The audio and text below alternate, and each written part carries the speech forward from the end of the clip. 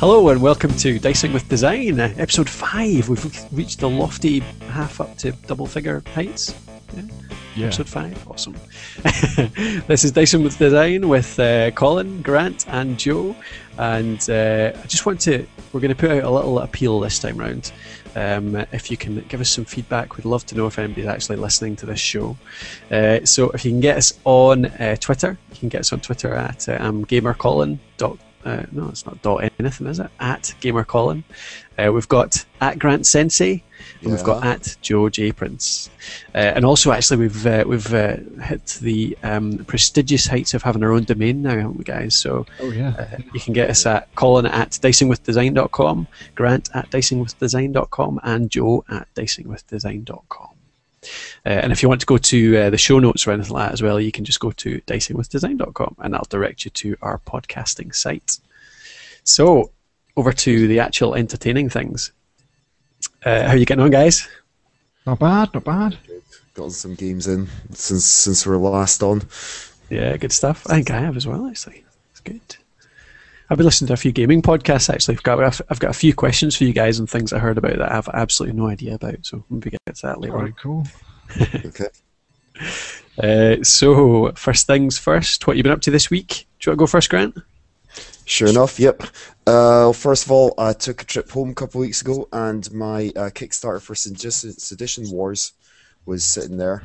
A massive box of minis and all the extra goodies I got. Well, some of the extra goodies that I got through the Kickstarter, and yeah, the models look really nice, and the rules seem quite. Sorry to say, what is Sedition Wars? Just. Yeah, as we're discussing earlier on, actually tell people what we're talking about. Sedition Wars is the Sedition Wars is the creation of Mike McVeigh of Studio McVeigh, who's a big name in the industry. Super famous painter and sculptor, isn't he, of minis? Yep, for Games Workshop. He also helped to start up Privateer Press when they made their War Machine and Hordes games. And he's also been used as a consultant with Mantic as well recently on their Dreadball release, which is their sports game. Yeah, his main business nowadays is making sort of collector's edition minis, really nice resin sculpts. But now he's expanding his science fiction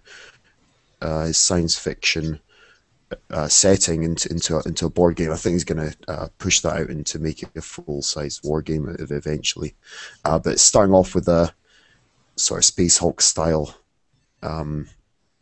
combat game, which I've bought, and it looks pretty nifty, and can't wait to get it out and have a game with you guys. Nice. So what's the sort of quick summary of the rules? What approach is it? Zombies versus Space Marines. Can't say Space Marine. Oh yes, that's all been going on. Hashtag Space Marine. Yeah, it's space combat people. Yeah. Okay. Nice. Yeah, the rules are all based on. There's some not entirely unlike Space Hulk. Okay. But much more advanced than that. So it's not quite simple.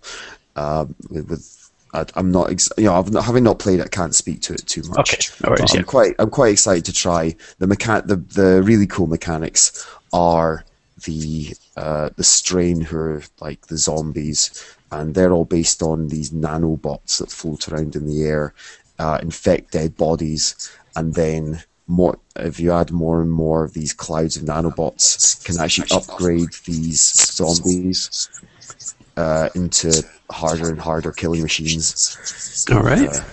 Yeah. So Sounds good. They don't have fixed models. They take over bodies and make themselves harder as the game goes along. Okay. But the Space Marine types are more of an organized force, and they have order tokens and things where they can focus their attention, so that they have a little bit more of an order based system to them, and Well, they're almost it'd be like using interesting. command points. Yeah, So it'd be interesting there's how a it compares contrast with, between the two sides. Sorry, Grant, I was just going to say, it sounds like it's going to be interesting to see how it contrasts with Project Pandora, the Mantic sci-fi skirmish game. Yeah, I would Skirmish board say, yeah, from the sounds of it, and having played Dwarf King's Hold, the other Mantic game, I think Pandora is probably more like Space Hulk in that it's quite simple, but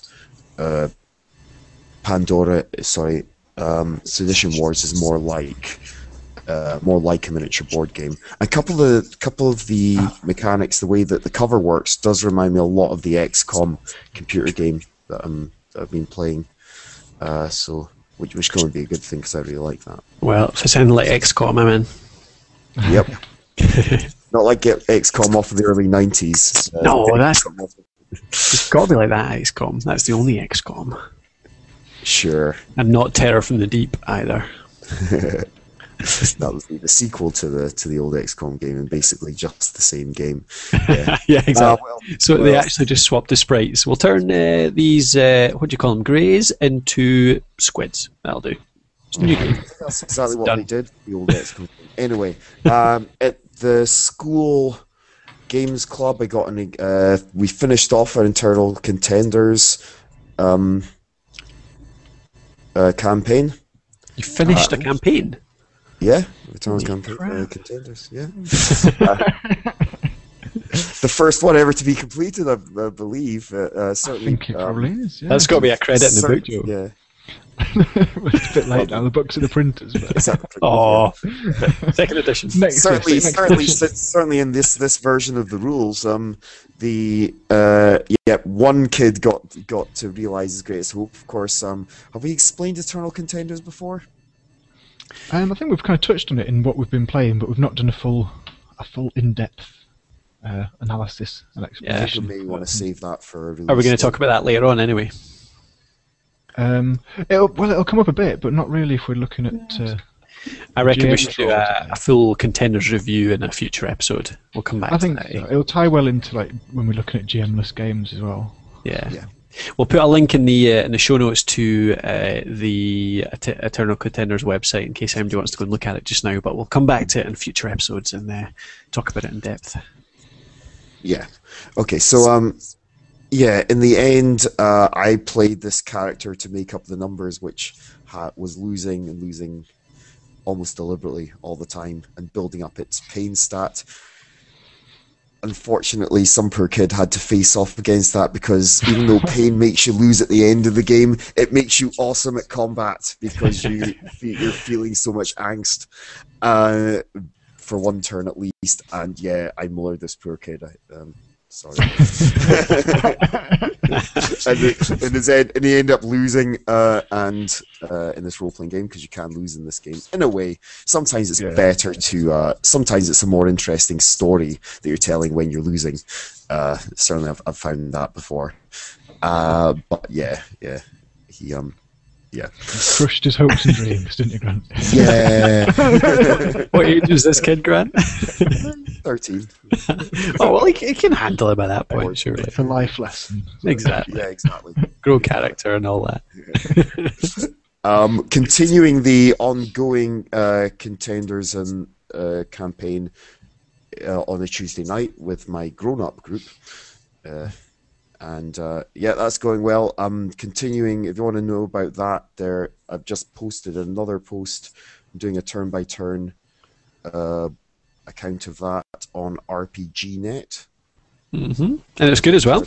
Really enjoying it. Actually, you're writing it really well, Grant. It's just quite entertaining. Yeah, it's cool. It's a steampunk setting as well, isn't it? Which is something that's I've not seen done before. Yeah. But that's pretty interesting. Yeah. In the end, most of the stuff we're doing is there's as much photovoltaic cells as there is steam power.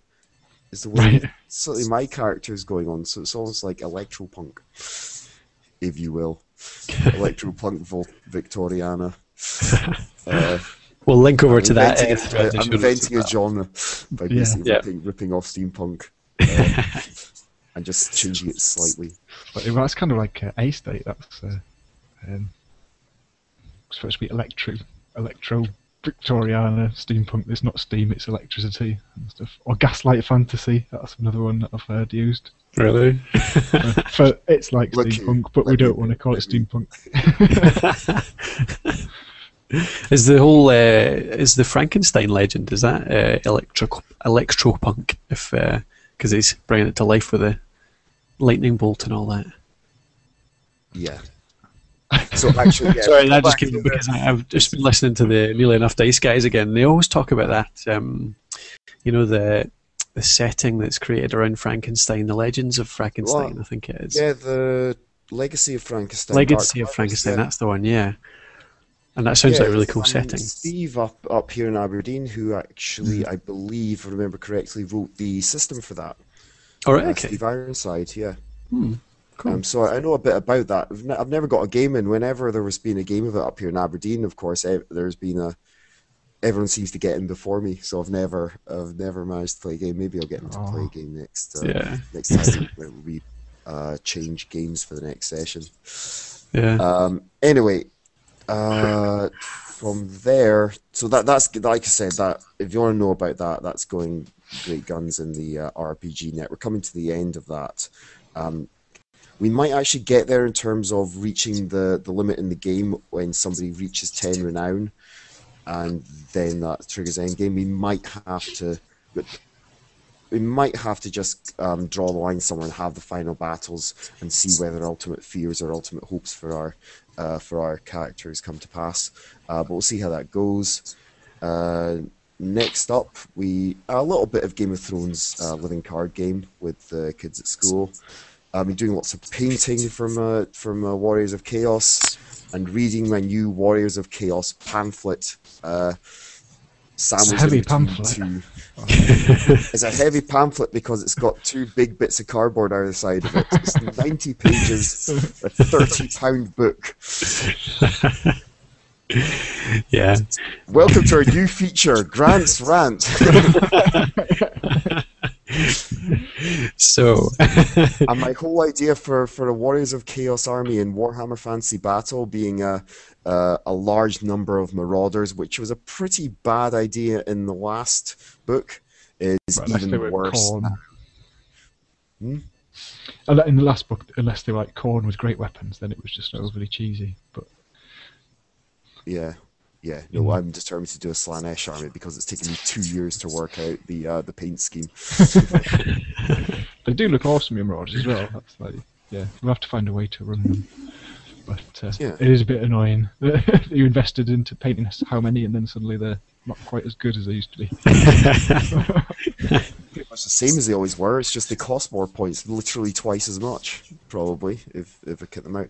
If anyone has any ideas on how to run these in a Warhammer Fantasy Battle game, then I'd appreciate a wee line, or someone can link me to a Tactica Warriors of Chaos. Yeah. I think like your minimum strength units idea with the War Shrine might be the best way to go. Try and get some free Demon Princes, and just if there's Slaanesh and you got like a unit of 10 with flails, then you know they're going to make combat because they're not going to run off. They're not going to be panicked. So you can kind of use them as like flankers or redirectors, suicide troops. You know they're going to die, but they'll hit hard once. Waves of them, and Anyway, also I think that's about it. Oh no, I've been reading Hamlet's Hit Points. Yeah, I've been doing loads. I've been reading Hamlet's Hit Points, which is a book by Robin D. Laws, in which he analyzes 3 stories. It's Hamlet, Dr. No, and Casablanca in terms of if they were a game and in terms of upbeat and downbeat section. Right. He's disappeared, isn't it? Okay. Where's he gone? Grant seems to have been overwhelmed by the writing of Robin D. Laws, and he disappeared. I want to know more about Hamlet's Hit Points, because that always struck me as interesting, but I've not actually got around to buying it or reading it. I've backed the Robin Laws Kickstarter that he had recently. Right, okay. Hillfolk, which looks pretty I saw something about that one actually. There was quite a lot of hype around that, wasn't there? Yeah, part of the Hillfolk Kickstarter, you could get Hamlet's hit points as one of the okay, pledges. one of the add-ons. So what were you saying about Hamlet's hit points, Grant? Yeah, sorry. I would blame Google Hangouts, but that was actually me hitting the big red X at the top of the Why did he put it there? Yeah, absolutely. It's Robin D. Laws. Yes, it's an analysis of the ups and downs and how you might put that in a game. There's not so much. I know I've not gotten to the end of it, so I haven't really gotten to any sort of conclusion about why this is good. Why it's good to have that certain rhythm. He talks about rhythms and every little bit of a scene is a beat, where it's an upbeat or a downbeat. It's a procedural up or procedural down, or a emotional up or an emotional down, depending on the story. It's just I'm quite interested in that. I've become more interested over the years of what makes a good story anyway, and what we're doing with playing games. So what I like about playing games and role-playing games is it's a way of telling a story, and maybe a more in-depth review once I've gotten to the end of that and actually watched Doctor No and gotten to the end of Casablanca, because I was watching that at the weekend because I got love film. And I think that might be just about me. Other geeky stuff I've been doing. I was watching The Wrestler, and I'm reading a book called World War by Harry Turtledove, which is about the Second World War. Oh, is that the lizard attack? Yes, if the lizards had attacked, the alien lizards had attacked in 1941. Yeah. It's really good. Yeah, they are really good. That series really annoys me now, though, because it's quite long. Like, there's tons of books in it, but I can't remember where I got to in it. I've read about 3 or 4 or 5 books, and I can't remember which one I got to. So now I'm not sure where to start again. I'm not going back to start because it's too damn long. All right, Joe. What about yourself? What have you been up to in the last couple of weeks? Gaming-wise, I've not done so much. Apart from the gaming weekend that we had, where we played a few games, didn't we? Over in Dunfermline. Yep. Have we talked about that? Oh, actually, yeah, I should have said about that. So I'm doing something. Yeah, exactly. On you go. Yes, we met up for a gaming weekend, and I thought it'd be quite fun to do like a Magic the Gathering booster draft style tournament thing. So I bought a load of cards cheaply off eBay and put them in envelopes, and we all had our little sealed decks, didn't we? And did a little booster draft. Built some decks to play with over the weekend. Do you want to explain the concept of a booster draft? Because that's something I kind of heard of. I think you told me about it 15 years ago or something, Joe. Yeah, I mean, I probably won't get the terminology quite right for the official Wizards of the Coast booster drafts that they do, but basically, you go to play Magic. Normally, you'll pay like your entry fee of like, I don't know what it'll be these days, 20 quid or something, and for that you get so many boosters. I think it's normally about 6. And then the idea is everyone sits in a circle, everyone opens one booster, they pick one card that they want, and then pass the other 14 cards to the person next to them, usually to the left, but then it reverses for each alternate booster, and you just kind of grab a card, pass it on, and try and draft the best deck you can from that. So it's quite interesting because everyone starts on a level playing field. You can't just spend 300 quid to buy the best cards, build like the Uber deck that's been on the internet. Yeah. And it's quite, and you can't prepare that much because you got to.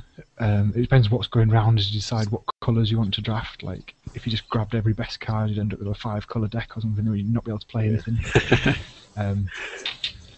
So that's quite entertaining. And, yeah, it was good fun. I really enjoyed it. It was the first few rounds where you were trying to figure out exactly what you should start collecting that were quite interesting. So you saw a card you really liked, and that pretty much started your colour, didn't it? And then I ended up seeing a theme. There was one special rule. I think it was the what's it called again? Poisoned? Infect, wasn't it? Infect, yeah, the Infect rule. And so I started collecting anything that had that on it. And then it turned out every bloody card in the boosters has Infect on it. But, hey. I was the only one without infect. Yeah. Yeah, no, infect was my main strategy as well for winning. I think that's what I won most of my games through, from this flying, infecting white Shrike thing. Yeah. Wow. But yeah, it was really good. Cool. So that was Anything else, Joe? we played old school Warhammer Fantasy roleplay as well, didn't we? We had a game of that. Mm-hmm. And that was interesting.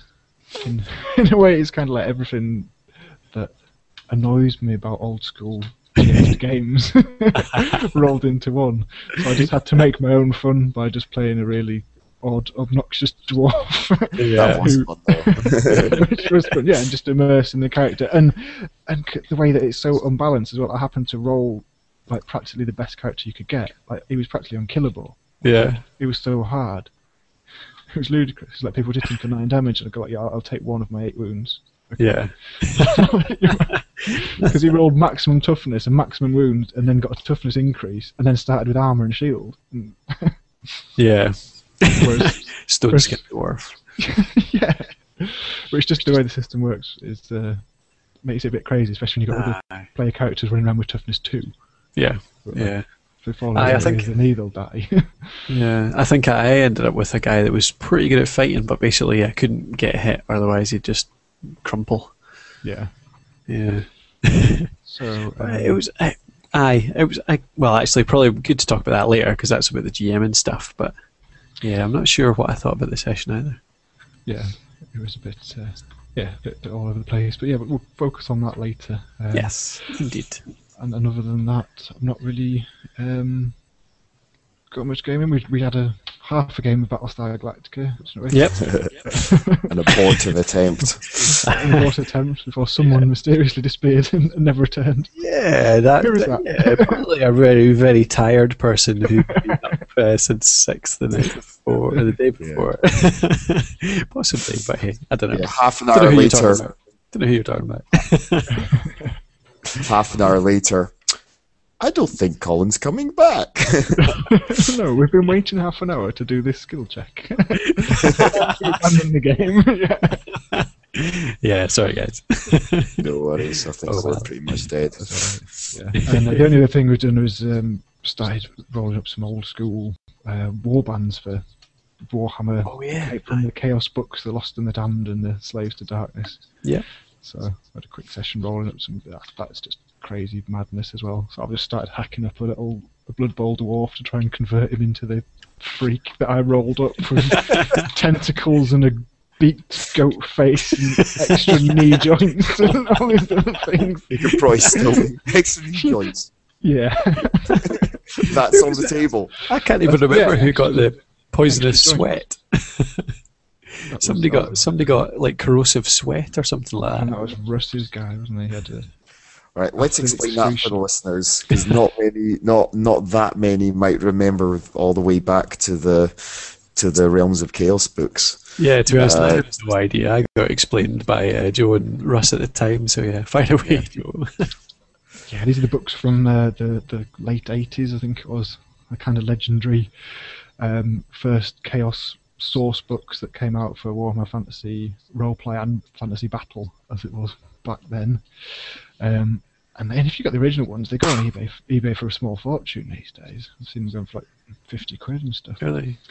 And it is just a book of loads of crazy tables and madness. Yeah, There's I've one never seen book. 1,000 before. Yeah, 3,000 table. You roll your chaos attributes. And I just remember, like, years ago when I bought one of the White Dwarfs, probably one that had some of Mike McVeigh's painting in it, but they had like an article on Chaos Warbands, as someone had just rolled up their Chaos Warband and they had like this winged Minotaur and then some Chaos Dwarves and little familiar following around their Beastman spellcaster or whatever it was. Yeah, and they're supposed to fight off against you. You get your randomly generated warband off of these crazy tables, and you're supposed to make them fight off against each other. Yeah, but there's absolutely no balance at all. No, they didn't try to make any balance. They kind of just had this sort of Darwinian system where if you rolled up a crap warband, it would die. Yeah, That's just what would happen. You just have to accept that. There's lots of stuff in those books. I mean, just looking at them, I mean, this is what's been whittled down into a 90-page book, Warrior of Chaos books nowadays. There was a huge amount of just fluff and all these amazing rules and tables of all these many mutations that's all been kind of whittled down and streamlined down into what now is the Warriors of Chaos book. I suppose the Demon book as well. Mainly the Warrior of Chaos book. And Beastmen, I suppose, as well. But the big Beastmen have been taken out of the Chaos Wastes and they're now in the forests of the old world. Yeah, but they used to be. That's what I'm saying. Yeah. They got split out from the rest of Chaos. Mm-hmm. Poor Beastmen. I hate Beastmen. That's why I didn't like them at Warband, because it was all Beastmen. This is rubbish. I'm re-rolling it. Beastman and a cold one. He had a beast, like some kind of goat. Yeah, that was that first one. Warband I rolled up. It wasn't a Warband. It was 3 guys, and one of them was a cold one. Cool. Hang on, that's a Velociraptor. Yeah. Yeah, it wasn't quite right. Mine just was completely unbalanced in that my hero was half as good as the brigand chieftain, wasn't he? I had a little helper guy who basically would have kicked my ass. Yeah. He was a 20th level hero, wasn't he? 20th level hero brigand, and your guy was like a 10th level dark elf. What were you dark elf? Or? No, you chaos. No, I had a team of dark elves helping me. Yeah. I was I an elf? I can't remember now. I think you were a horse-faced human, weren't you? Oh yeah. Massive. That definitely makes me human. Yeah, no, it wasn't the best in the world, but hey, we'll give it a go the way. I'd fancy trying them out. I don't think it'll take long. No, 20 minutes. 5 models. Yeah, it's more of like a modelling project, I think, yeah, really, because then we have to decide what set of rules we're going to use to run it. Because trying to go back to 2nd edition Warm Fantasy Battle is going to be quite hard. Let's not do that. Yeah. Cool. All right. Well, next, I suppose my gaming. That's pretty much. You guys have talked about it already the last weekend.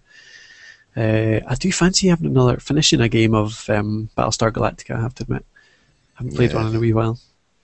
I was listening to D6 Generation the other day though, and they were talking about it was their go-to games episode, and they were talking about all their genres, and it's giving me a list of games that I want to try and look up and maybe try and get hold of on eBay. I can't afford to buy them all new because there was too many of them. But just talking about Battlestar, they were talking about Shadows of Camelot. I think, is that the Days of Wonder game? Yeah, that was out before. Battlestar. Yeah, and it's kind of the other classic co-op, but with a secret traitor, basically, game. And I quite fancy that. It's quite as advanced. I don't think I have this whole find out halfway through really? Mechanic. Yeah, I'm not sure. Yeah, I've no idea what the rules are, obviously, but and there's the rules don't change once you've revealed yourself, right. So it's not quite so sophisticated, but apparently. Well, they were giving that a good review, so I thought it was worth a try. They gave Wrath of Chardalon a good review as well. I do not like it. Oh, who was it? Joe, you were talking about that, weren't you? Yeah, because you were saying you wanted to give it a try. Yeah. And I've got it and I've played it. In fact, we touched on it on the Advanced Hero Quest episode last time. Oh, of course, yeah. That I think, it summed it up quite well. It's playing a game. It's like the front of every Terry Pratchett book. That's what the game's like. Where just everything's happening, everything's going on, everything happens in the yes, I remember talking about it now, yeah. It's just like that, What about, have you guys played Rune Wars? No. No. Because they were chatting about that. It sounded quite interesting. It's kind of a dungeon crawl board game. So I suppose it's maybe a bit like Wrath of Chardalon actually, but they were saying it was really good. So yeah. Anyway, there was a few names that I picked up that I'm going to try and get hold of. Maybe more stuff to talk about in the show, obviously. Cool. So apart from that, that'll do us, I think, for what we've done this week. So shall we move on? Probably about half an hour into the show. Move on to the main topic. So what are we talking about? We're talking about the role of the GM this week. The role of the GM in designing and running a game. Hi, folks. It's Grant here. I was just wanting to add a little bit in here. I realised while editing that we were referring quite a lot to this document that I'd made up in the afternoon before the show, where I talked about 7 and then added another one as the conversation went on. 8 points about just what exactly the rules of the GM are. So I thought I'd go through those one by one, just very quickly here so we know what we're talking about. Number 1, I put in Scenario Designer. It's almost self-explanatory. We're talking about placing challenges, monsters, traps, corridors, also any help, NPCs into a setting for the scenario for that day. Now, the point there is that they're trying to make a fair challenge to the players, as well as making it an immersive experience for the day. Okay. Secondly, as the monster player, the evil wizard, as it's called in Hero Quest, the overlord, as it's called in Descent. And put the challenges in place. It's now the GM's job during play to act out what an orc would do, what an evil mercenary would do, what that band of bandits would do to the characters, which is nothing good in most cases. Thirdly, the rules designer.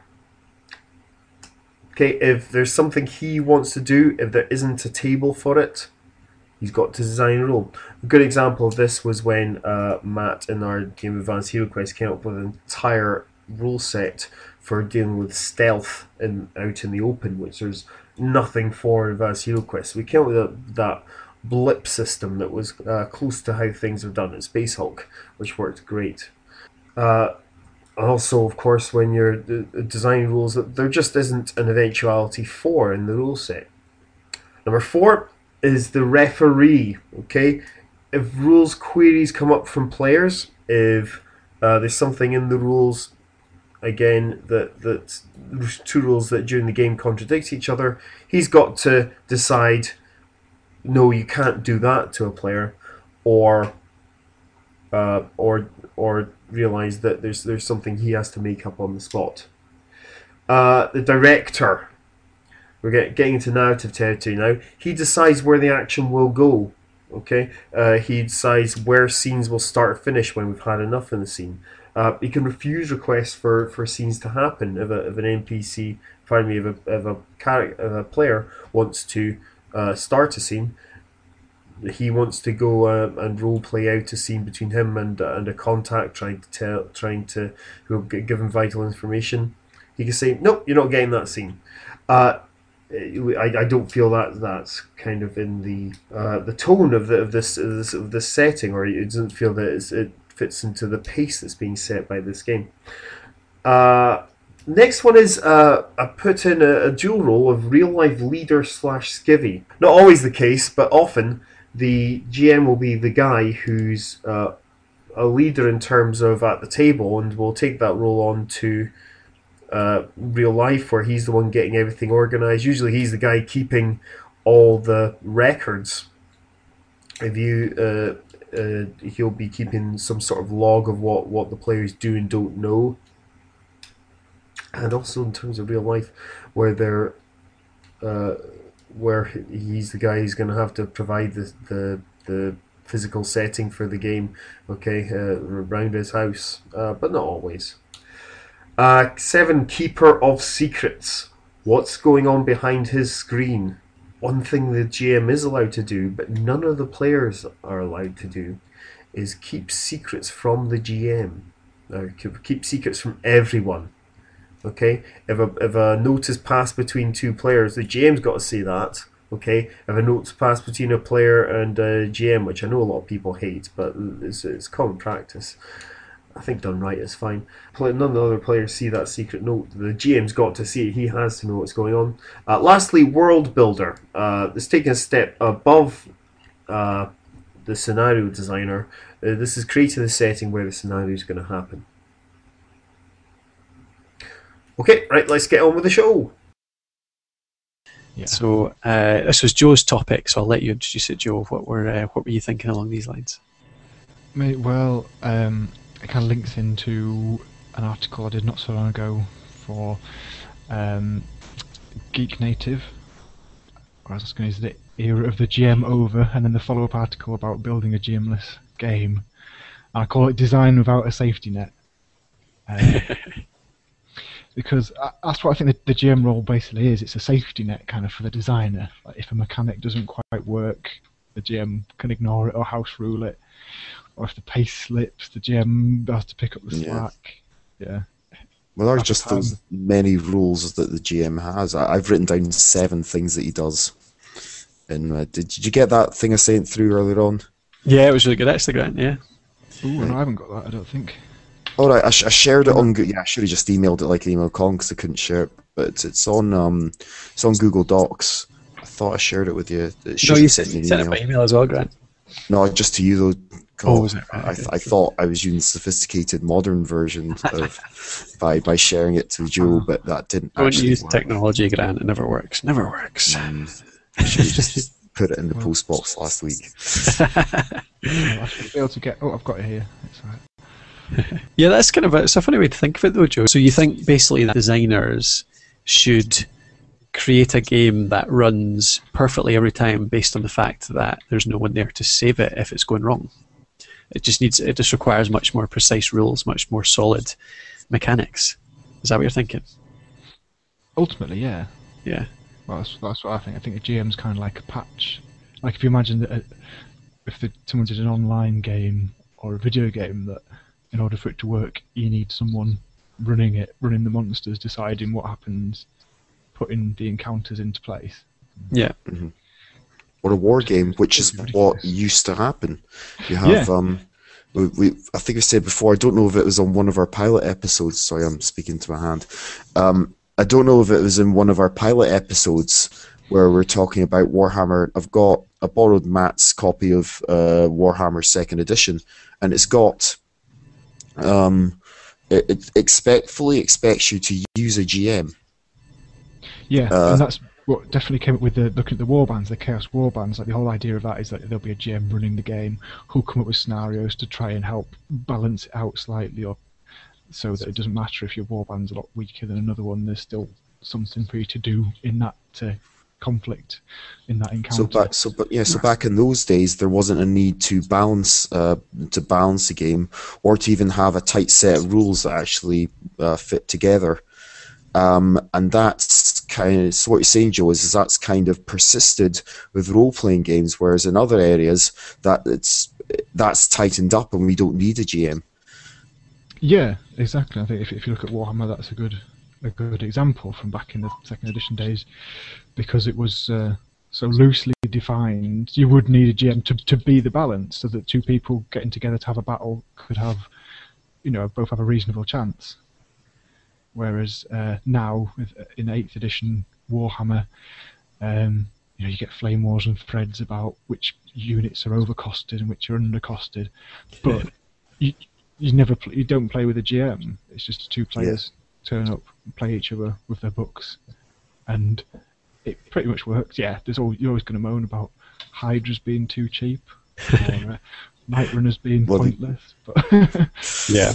Well, I still think it's never worked against you. Yeah, I always think it's amazing how balanced Warhammer Fantasy is, given how many different rules and how many different units there are. Yeah, and I think they have got better in the recent editions. In 8th edition, 8th edition books so far seem a lot better than the 7th edition books when it comes to balance. Yeah, but that's all moving further away from the idea of having a GM to straighten it all out. Yeah.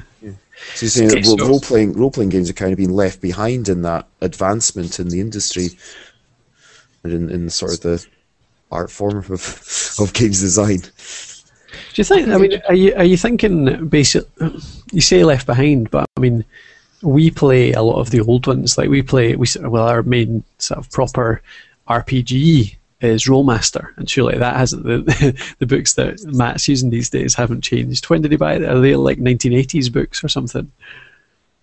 Yeah, at least 80s. Yeah. So but we're not really playing. We're not just playing Rollmaster. We're playing Matt's Rollmaster. Yeah. But if you take, I'm just sort of thinking, if you take that though, and say D&D how much are they actually changing? How much have they changed in the last 10 years? I mean, D&G's changed a lot through Has the it? editions. Yeah, I mean, Rolemaster's kind of is defunct now. It's not. I don't Right. think I don't even know if anyone owns the license to it. Okay. Or probably you can get the old PDFs. They're probably out, but it's not had anything new for a long time. And in fact, the latest edition that came out, I think people just preferred the old stuff. I remember Matt picked up some of the latest edition of Rolemaster when they were still doing new editions, which was, I don't know, probably It's 97. yeah, something like that. I think it was when they were at uni. So yeah, it probably was about 97. And then I think they tried to do a light one after that, but people didn't really like it. But it's just, I think the role of the gems kind of become like a sacred cow in role playing games. Or was for a long time. It's kind of like, well, there's always been a gem, so we need to have a gem. So the vast majority of games that were written from that traditional mindset was that you look at D&D as a template, and that has a games master. So you have a games master who runs the world, and then you have players who play their characters, and that's it. Yeah. And that- See, I think from looking at Rolemaster and looking at the amount of books and the amount of tables in there, looking at D&D, my experience of it, and this the reason I like those systems is because of the kind of concrete rules in there, the amount of detail that's in there that tells you exactly what happens. Like you fall off something 5 foot tall, this is how much it hurts, this is how many hit points you lose, that kind of thing. That looks to me like they've designed in quite a lot of detail though, and there's not that much in the way of crutches. Like GMs are actually constrained quite a lot by the level of detail in these books. Well, I think when it gets to that point, there's so much detail that the GM just ignores it. Right, Just, okay. and just makes it up as they go along. Like, do you think Matt has ever looked at a falling table?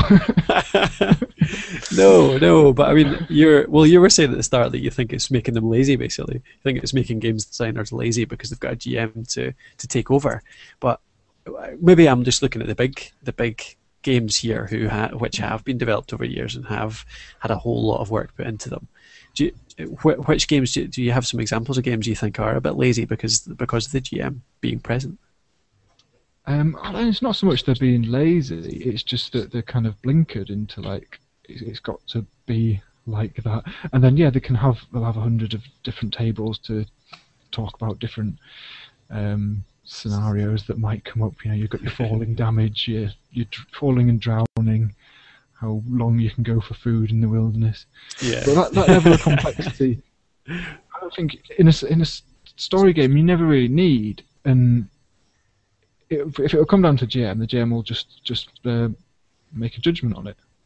Very rarely they'll actually look it up, and that's kind of when the games start falling apart, when they start looking up things on that level of complexity and like going, I've got to consult this table now. Yeah, I suppose is that designers using GMs for the wrong thing? Because that's stuff that tables, well, I don't know.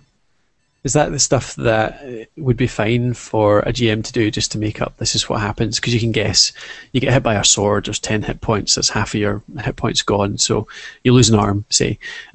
But it's actually the stuff that you would want a GM to do are the more sort of story-driven elements, the more plot-driven stuff, the more the things that affect how much players enjoy the game, as opposed to this sort of really mechanical, you die this much, or you whatever.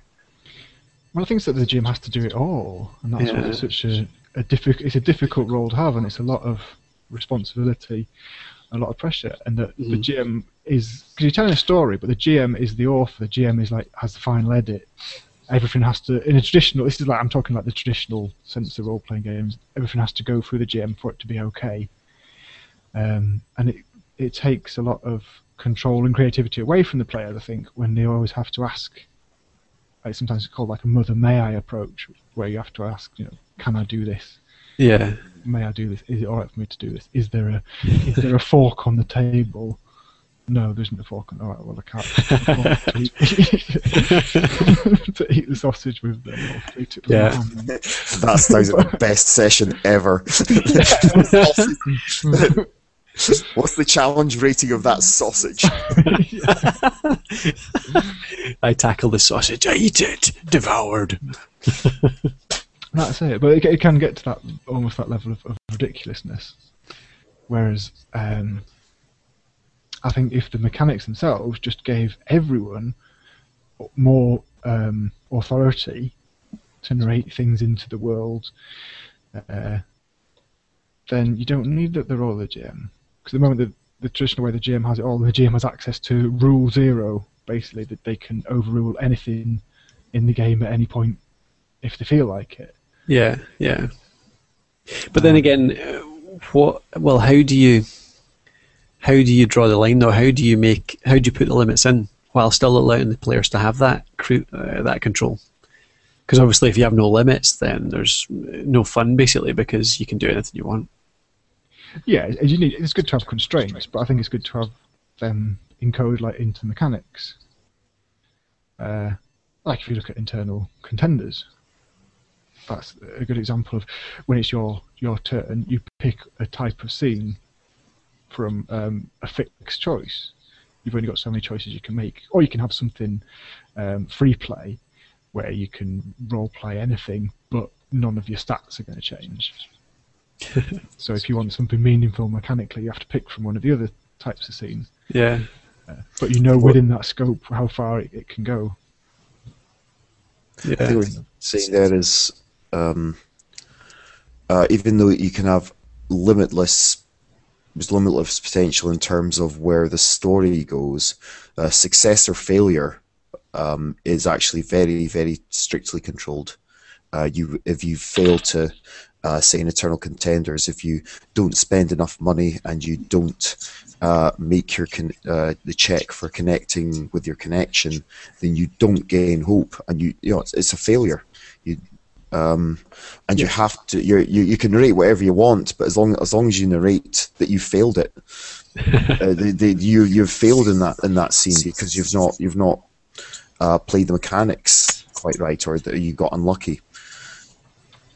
You can describe that any way you want, and then introduce characters and build things into the world and introduce an entirely new part of the setting is part of your failure. But you've failed, and you're going to have to narrate that.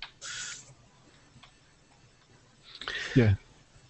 Yeah, it makes sense. I have to admit, I was that last Rolemaster game that we played, when Matt asked us to basically create our own scenes and write in something new for our characters. Yeah. And then I actually did write something. And I know it was possibly a little bit outrageous. Well, I don't even think it was that silly. I mean, he could have decided what he wanted that monastery to be or whatever. Basically, for everybody listening, in that campaign, I play a plasma mage who doesn't really know anything about plasma. He can cast it like crazy, but he doesn't know the science behind it. So he's just a wild mage who's just sort of figuring it out as he goes along. So basically, my mission at the moment in that campaign is to try and get a tutor, or find out something technical about this magic so that I can use it so much better. So Matt had said that we could write whatever we want. We could create our own scenes. So I wrote in that I discovered along the way my whole mission for the last it was we were traveling north, weren't we? So we had basically we were traveling north, and it was going to start from the battle. But Matt said, you can call for a flashback scene. Everyone gets one flashback scene of something that happened on the journey north. Yeah, which was for a traditional game. That's kind of the GM giving the players a lot of creative input. Yeah, definitely. Yeah. Well, yeah, that's way beyond the bounds of the usual school game. Yeah. Yeah, absolutely. And it worked really well, didn't it? Because the flashbacks were great fun, and we pretty much did everybody's. But basically, I wrote in that along that way, those 2 months, or whatever it was, I'd been looking the whole way for like somebody with even a hint of magic about them, so I could find somebody that would lead me to a tutor.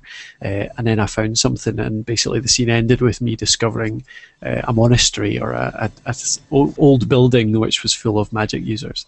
But that was vetoed. That was the problem. Because that was the rest of our flashbacks all built on something that was established already in the world and the story, and you just invented this whole thing, which didn't really fit in with the world, especially because it's really strictly controlled magic. Well, the thing is, it fits in with Colin's view of the world is, because otherwise he would have at ruined the it. moment. Yeah, totally. So I don't, and I realise it was a wee bit sort of. I didn't know whether I wasn't sure whether Matt would let it go or not, but I wonder. You I were thought telling maybe- me before that you didn't know whether he'd allow it or not. Yeah, You did know you're pushing. But I thought maybe I would get like a lower version of it or something like that, or downgrade it slightly. So I hadn't found a monastery, but it was like an old scroll or anything. Well, But yeah. on the other hand, I think your scene ended up pushing towards that because the scene that you got did push you a little further towards your long lost brother, who Yeah. would know about this sort of stuff. Yeah. But then Who you would didn't. As I remember the last time we talked about it, you didn't actually remember that scene because you were too drunk. Yeah, that's the disadvantages of port on a role-playing night. But no, I'm not complaining here because I realised that it was a bit of an outrageous thing to write. But yeah, But it's an interesting example of the GM's role and the GM Yeah.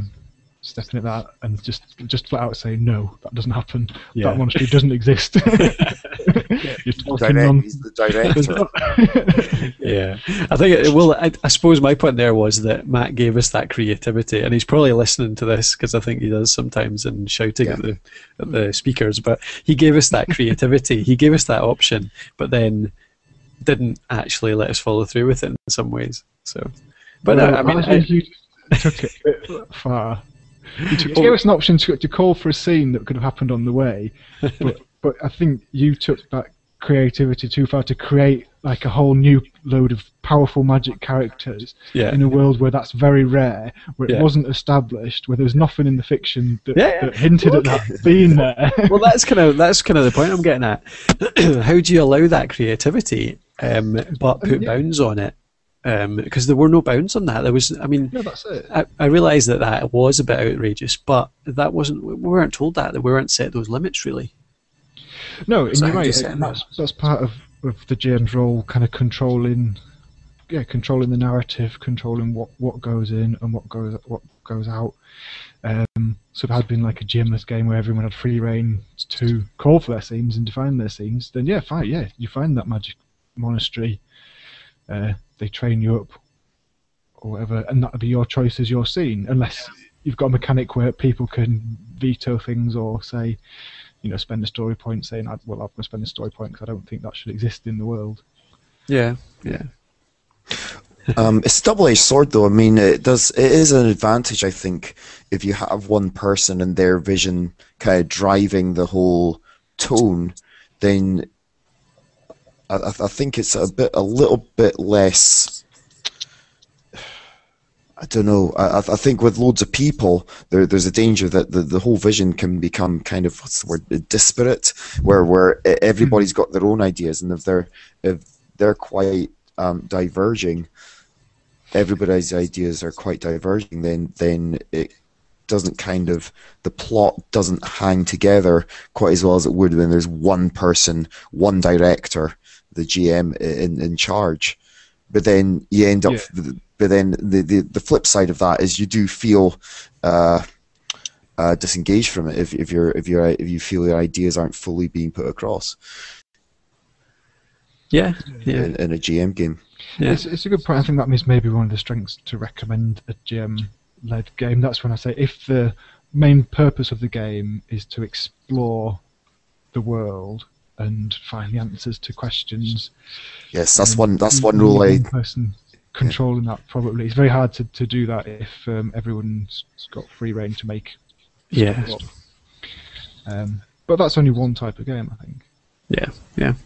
And I mean, in Matt's defence, that's what makes his game so great, the fact that he has that world in his head, and every time we walk around a corner there's something new and deep and great. So yeah, it's worth having those bounds on his world, because it is his world, because the stuff that we can discover is great, and the kind of what we can do in that world is so much fun as well.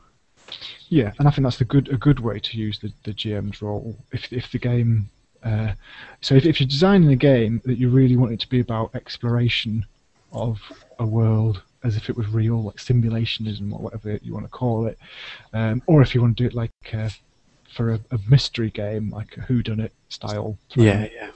solve the crime, then it's probably better to have one mind, one vision of what the world's really like, and then everyone else is finding their way through that. Yeah, and have that exploration aspect. So yeah, And then sorry, they can give you the revelations then gradually as you find stuff out, as the players find things out, and it'll hold meaning and hang together because it's only one person. Because it's very hard to do that, like you say, if there's lots of people with all their own views on how the world should be or what things might get revealed, then it can become quite disparate. Having said that, like the game Inspectors is like a investigation-based game, but it is where everyone has narrative input. I think that's sometimes. I mean, I haven't played it a couple of times, but I did find that sometimes it does get a bit kind of. It doesn't quite hang together, and you get to a point where it doesn't really make as much sense as if it was just a straight-up investigation that someone's written the scenario beforehand. So does that work like a game where you don't know who's done it because it hasn't actually been decided yet? Yeah. Yeah. Exactly. Yeah, you don't know who the bad guy is or who's.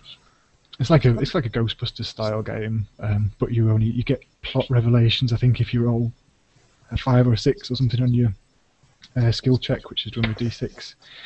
I think that could be. Sorry, interrupting.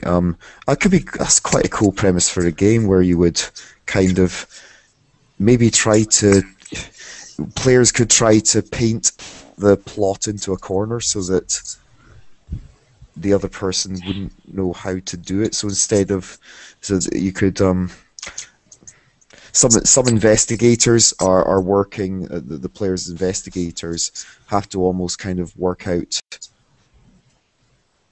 how to stump everyone else into even coming up with an explanation as to how their favoured suspect could have done it. Yeah, that's an interesting idea. So you're getting at so you need like a pool of suspects and then people to, establish certain facts in the plot. You're almost planting the evidence. Yeah. Yeah, so you take your turn and you spend your resource just to say, I actually that person couldn't have been Professor Plum. He was with me last night. And then the person who's trying to put Mr. Plum in the dock is then has to figure out a way of changing that. Oh, sorry, I'm going off a massive tangent. Hey, live game design, we're good at this. Live game design, yeah, that's hypothetical games, and I think Graham Walmsley's A Taste for Murder is a bit like that. Although I don't know that. No, you don't actually try and paint other people as suspects, but you don't know who's done it until halfway through the game, and then one person becomes the detective and has to try and. Do they figure it out, or do they just decide who did it? I can't remember. Anyway, I'll put a link to the show, link to that in the show notes after editing or during editing. So check that out. And other stuff, and probably more formulaic stuff as well. We should touch on for the role of the GM, just in terms of like deciding when scenes start and when scenes end. That usually falls to the GM, but it can be done through mechanics. Like if you in a GM-less game. Yeah. The thing is, I find it easy to get mixed up between a narrative game and a GM-less game. Yeah. Because I don't know if they're both the same. I mean, because I played Over the Edge, which is, a very stats-light game. It's a huge, proper, big book, and there must be a tiny amount of rules and a huge amount on the setting, because it's definitely a narrative game, and there's loads of opportunity for putting like little sort of character shticks and manipulating those traits aren't just numbers. How much is strength? How much is constitution? How much is dexterity? It's I got a pack of cards in my pocket, and that tells me that I'm a gambler. And whenever a scene comes up where I can say I'm using my gambling, then I get bonus dice on the roll, and things like that. You know, I've got a hat that hides my head, and that shows you that I'm a mysterious bounty hunter. Milner. Oh, yeah. Okay. Mysterious milliner. Yeah, it shows that I'm a bounty hunter, and actually that made him a time traveler as well. It was a really good game, that. But there was a GM in charge of that, and he would decide whether your justification for, he had a plot in his head. He decided the scenes that would, or at least the starts of the scenes, and he would be the arbiter, the referee. It's one of the roles of the GM. He would be the referee over whether you would get that bonus. I'm echoing again.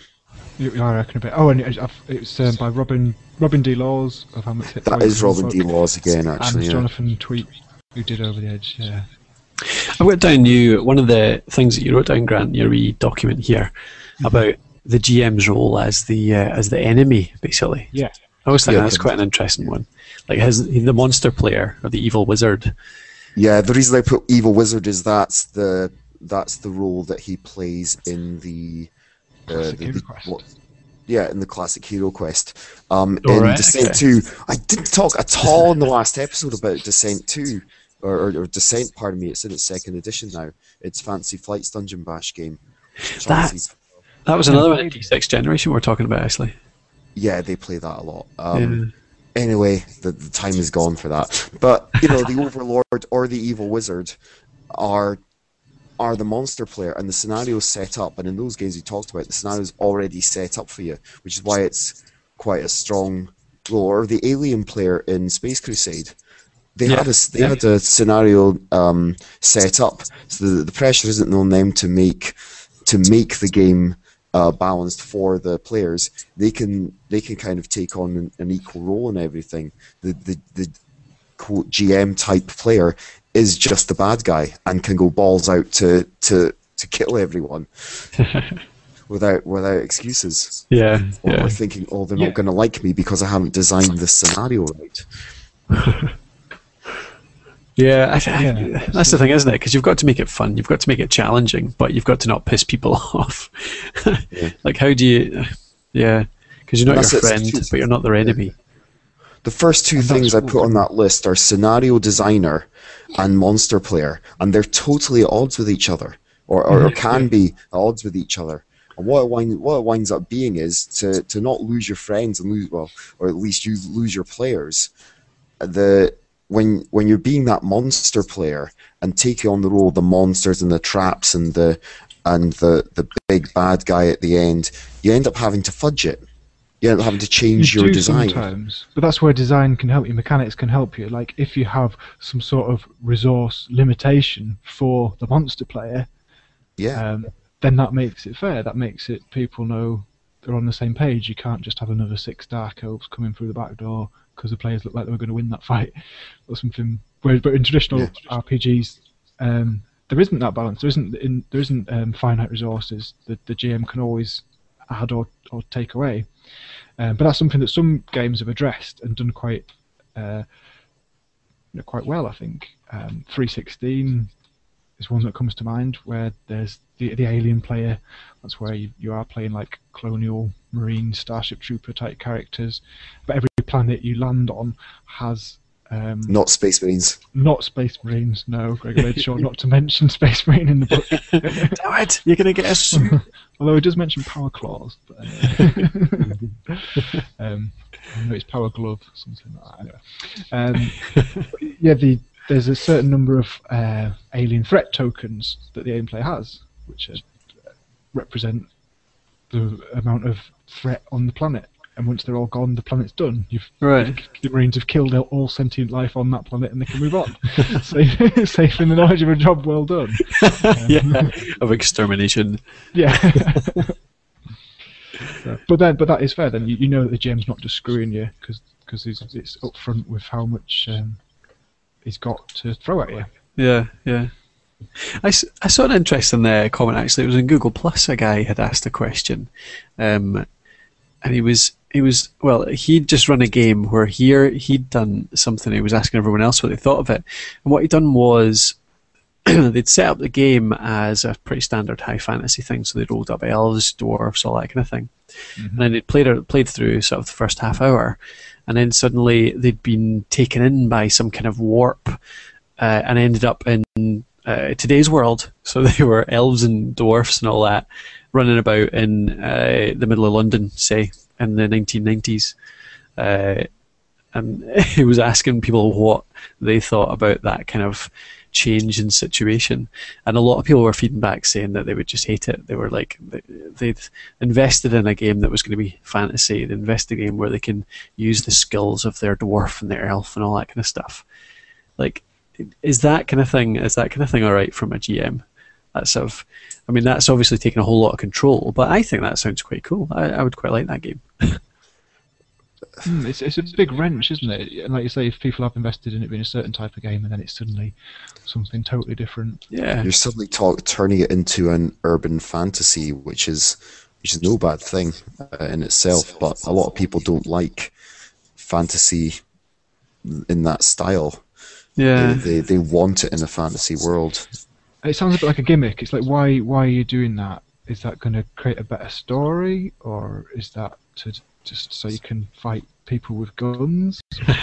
You know. I suppose that's the scenario design thing, isn't it? I mean, that's designing in a problem that has to be solved. So you're in your fantasy setting. Something happens to your characters, whereby they become beset by baddies, and they've got, they have adversity they have to try and get over.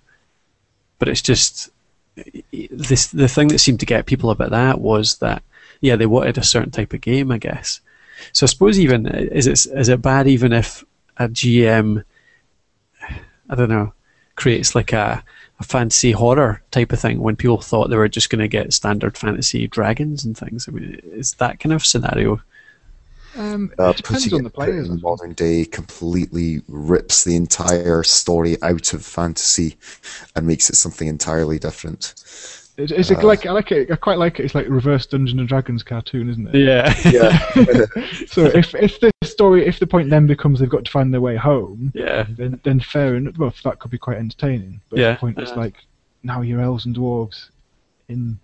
No. I saw it as they had to solve the problem. They had to get home. Yeah, it was like they were taken in by this warp, and they had to try and reverse it or whatever. Find a solution. Imagine this. If Matt were suddenly to do that to our characters in our game we've been playing for 12 years, would you be happy about it? I honestly don't think I'd mind. I think it'd be quite cool. Just something different. I'd like maybe.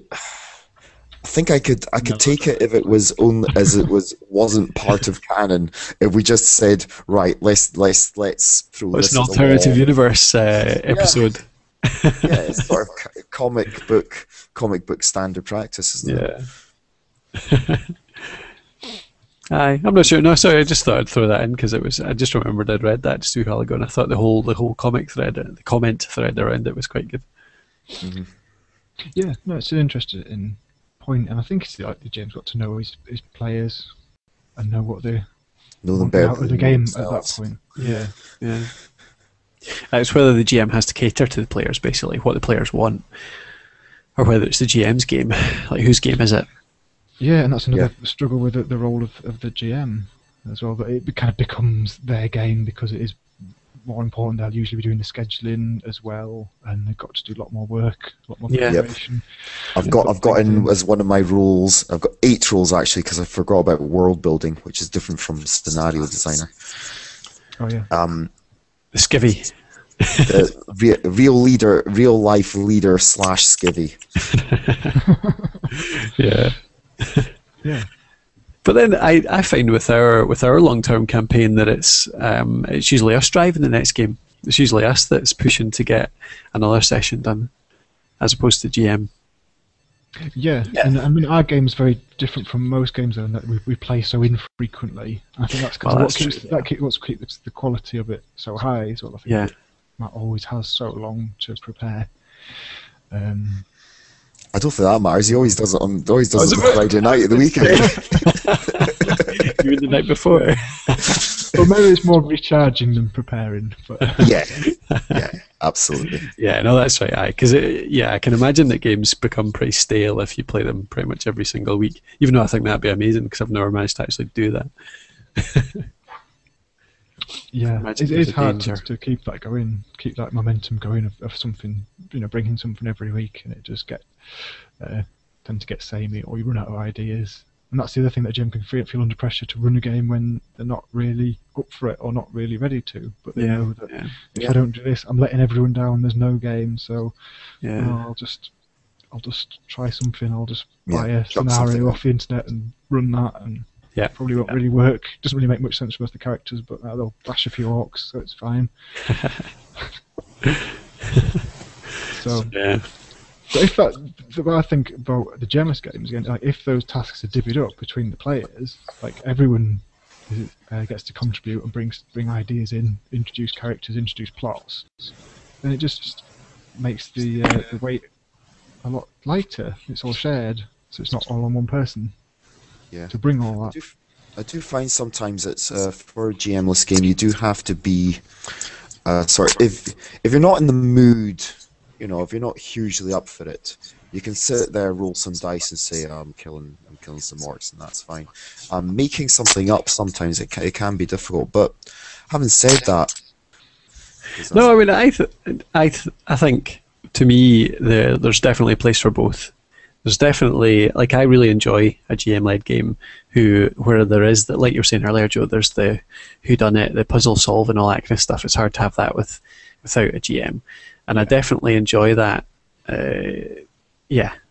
probably more often than the GM-less stuff. But then again, I love playing a game of L&L, for example, Labyrinths and Lycanthropes, where we're just basically collaboratively coming up with the world. But that's more sort of a quick and dirty fun game, I suppose, isn't it? L&L's interesting case. I could talk about because that's one where, although... I don't know. It is GM-less, but it's not because you just take it in turns. Like one person will be the labyrinth lord for each labyrinth, but it's got a lot of things that we talked about. You've got finite resources in terms of the monsters you can throw at the party, and the bad guy player is trying to win, is trying to get a total party knockout and lock them up in prison, so that their character can then come and rescue everyone and look great and level up. Yeah. But then it rotates, so someone else gets a go at being the bad guys. Yeah, so it takes away a lot of the disadvantages to being a GM, i.e. alienating your friends by killing all of their favourite characters. Yeah. And you don't have to take a turn. Prep time. There's not one person responsible for prep because everyone builds the world together and everyone comes up with ideas for the labyrinths and stuff, and ideas for the monsters. Yeah, and half the time when we play a game of Labyrinths and Lycanthropes, that's the most fun part, is when we're coming up with a map and all the stupid names for all the places and stuff like that. I need to revisit that and do a second edition at some point. Yeah, definitely. Yeah. Or just a version that's more kind of pick up and play, so everything's done already, so you've got more monsters that you could just use in a map that's already there, so you could just jump straight into it. Although it is fun coming up with your own. Yeah, it probably would be good for a really quick game to have that, but definitely keep in the rules that you can, or definitely keep in a section. Maybe more of an expansion than a whole new set. Yeah. Quick start expansion type thing. Although I did read online that one guy who really liked Labyrinths and Lycanthropes and been running it online. Can't pronounce his name. Philip, I think his Polish name, Lukudzic. I can't pronounce it. But racist. He'd been running it for Conan, but running it straight, playing it straight, right. Just using the mechanics for a straight up fantasy game, and it sounds like it works really well. For that. So that's sort of sword and sorcery, Conan type. Yeah. That's cool. Has he got a write-up of the game anywhere? No, there's probably one somewhere. I don't know where to find it. Maybe on Story Games or somewhere like that. That's cool. I might have to ask you about that afterwards. Yeah, I think he was running it on Vassal as well. He had a thing set up so you could see what cards everyone was dealt. Although I've found that it works just as well, if not better, if you use D20s instead of cards, for at least for attack rolls and defense rolls, because then you get less ties. If you've got a computer set up to do that, it's dead quick. So, But yeah, sorry, I suppose to go on just a little bit more about what I was saying before, the time and place for each type is there's also definitely a time for the really creative narrative-driven games as well. There's sometimes you're just not feeling very creative and you need a world set out in front of you. And other times you can have a great game by totally making up the story and making up the narrative, and actually it works really well. But that is definitely one where the player's mood and energy levels and all that kind of stuff come into it. Yeah, having said that, I mean, I had all the kids I've had coming into the school, and especially on my Tuesday night games, I think it's 4 or 5 sessions we played. We've not had a down session. In fact, I've gone in sleepy and come out kind of up, because we've actually got a really good group, I suppose, at the games club, and we've all sort of taken it on and kind of bounced off each other with ideas for the world a bit. And so I've always been in the mood, whereas I think the collaborative process has actually pushed me up. I think it's a lot of time we play Joe's games or we try and play a GM-less game. We're trying it as a one-off, and then just starting it can be quite tough. But once you get over that first bit, you started to create the world, it kind of generates its own energy. That's true, yeah. We've I'm thinking of a lot of the times when we played Contenders or similar, where we never end up actually finishing. So a lot of the time spent is actually creating the characters. And It's getting that to know tough. them It's that tough kind of startup phase. Yeah. But if you got something you're already been working on, well, evidence is from playing it at the club that it's worked really well. Yeah, definitely. I suppose that's why we end up going back to the same characters in those type of games sometimes. It's like, I'm bringing back that one from the last time. Just it's easy. The story's not quite done. Yeah, exactly. Yeah. To finish that off, and that's a good point. As well with the collaborative games, I think part of what you were saying, Grant, as well, even when you come in feeling a bit tired, like energy levels low, you get you buy into it, and you don't have the option of just turtling. Like if it was a GM-led game, you could just think, I can't really be arsed. I'm just going to sit here and flick through the equipment list, and I'll roll some dice if we get in combat. I don't really have to do anything else. I won't bother. Yeah. Whereas if it gets around to it's your turn, right? What are you doing on your scene? Do you want to go shopping? Do you want to try and mug this guy? Do you want to start? Do you want to have a duel? Do you want to go training? And then you have to input a bit more, which wakes you up a bit. Yeah. Yeah, and actually, and your list of possible scenes does give you inspiration. It's like, what do I want to do? Or even just looking at what you get from the resources that you gain from each scene, whether you want to get more money or to become better at fighting, or if you want to get yourself closer to the end game because you think you'd have an advantage at that point. All these things you're pushing in terms of the mechanics, in terms of winning the game, it can actually then lead you on to a scene that you find really fun. Yeah. I suppose that's where there's this sort of slight, GM proxy, where you've got in Hell for Leather, Joe, in the form of the cards. So whatever's on the card is the sort of slight inspiration. It doesn't have to be entire inspiration, but it gives you this tiny little starter for your next scene. Yeah. And I think you were talking at one point about like drawing up some tables about just like tiny little, again, inspirations. Like you'd roll, even if you had a D100 table with words, duck, or fireplace, or that kind of stuff. So you roll your D100 and you have this word, and in some way that word has to be involved in your scene. And it wouldn't direct it very much, but it's still, even that tiny little sort of kernel of creative ideas enough to get you started in some ways like that. I found that with the Hell for Leather. that even if I'm not feeling very creative or very energetic or whatever, I can make up stuff in that easier because I just take the idea from the card, and that sort of generates something a lot easier. That's true. I think for this year, cards are the new dice. Roleplay Legends, Robin Laws, and James Wallace have both got Kickstarters that are done for new games that are using card-based mechanics. Right. And watch this space. But fingers crossed, I've been in touch with James Wallace because his new game. Oh, it will. Stop me if this sounds familiar. It's a tarot-based game of supernatural horror. Protagonists I saw that Kickstarter. By digging themselves out of a shallow grave in Las Vegas. Okay. So you say you're in talk. Is it your lawyers that are in talks? Is that the one that's called Shell for Feathers or something?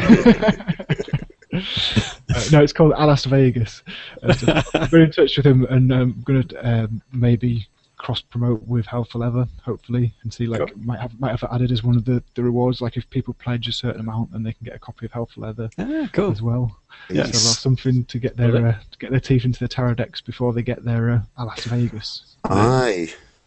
That's and a if great way you to get out. really want to confuse them, you could also get involved and see if you can get them copies of Hell 4 Leather. Oh yeah, both versions. Yeah.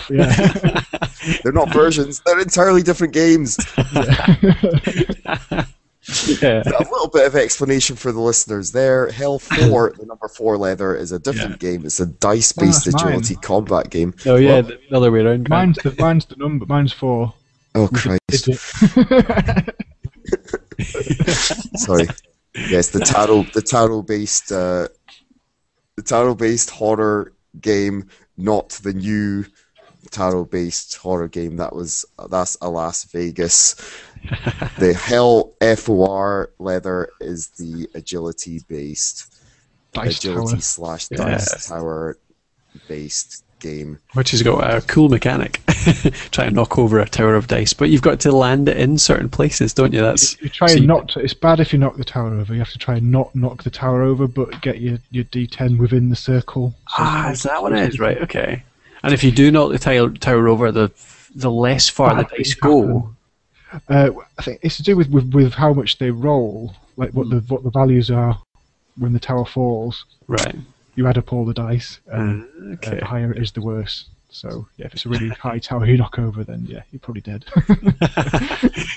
Anyway, good stuff. Anyway. Are we done? Yeah, I think we probably are. I was going to say about the Hillfolk game, where you're talking about little pointers coming out of the tarot deck. One of the stretch goals, or one of the bonus things one of the additional pledge things was the deck of cards, which will have the Hillfolk art in it. But also they'll have little, I don't know, I think it was more than the single random words on it. But it did actually have pointers on every single card. That would be interesting. Setups, which if I'd only bloody remembered to not play XCOM that for a half an hour that night and actually pledged to it, I would have bought them. Yeah, I think that's a really good idea. 52 cards with just a few words on each one. More some ideas. Tarot deck 78 cards. Oh, is it? Oh, okay. Yeah. I think Robin D. Laws is. I think the Hillfolk was just 52. Just the major 50 card deck. Fair enough. And Robin Laws is doing for Alas Vegas. It's been unlocked as one of the stretch goals that he's doing an article on using the tarot cards for inspiration and scenario building in role-playing games. So that'll be interesting to check out when that comes out. Yeah, imagine. Yeah, nobody's thought of that before. Like, no one's thought of that apart from the amazing game Swan Song, which please. And Dragon vs. Gun as well. Dragon vs. Gun, that's unreleased, though. I never actually got around to releasing that because there was some issues with the artwork where it might not actually be out of copyright. So anyway. Oh, really? Yeah. And there's a few things I want to tweak. So, but I should get that out because I really like that game. It's a good game. Yeah. I've had some good stories out of that. Cool. Well, yeah, let's tie up. That's about enough of the GM-less games. No, the role of the GM, sorry. The role of the GM, yeah. Role of the GM. Cool. Well, thanks for listening, folks.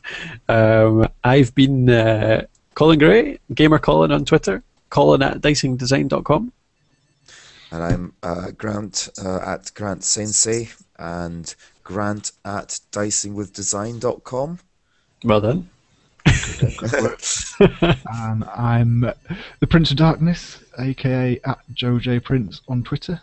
You can check out my website, Prince of Darkness Games, or get me on the Dicing with Design email, like everyone else. Yeah, don't say that again. And everyone, we'd really appreciate it if you've somehow, against all odds, got to this point in the podcast.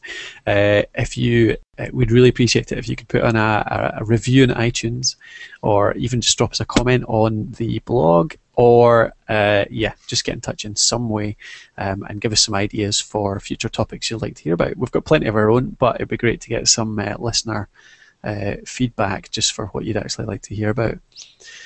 From expert games designer Joe and his lackeys, me and Grant.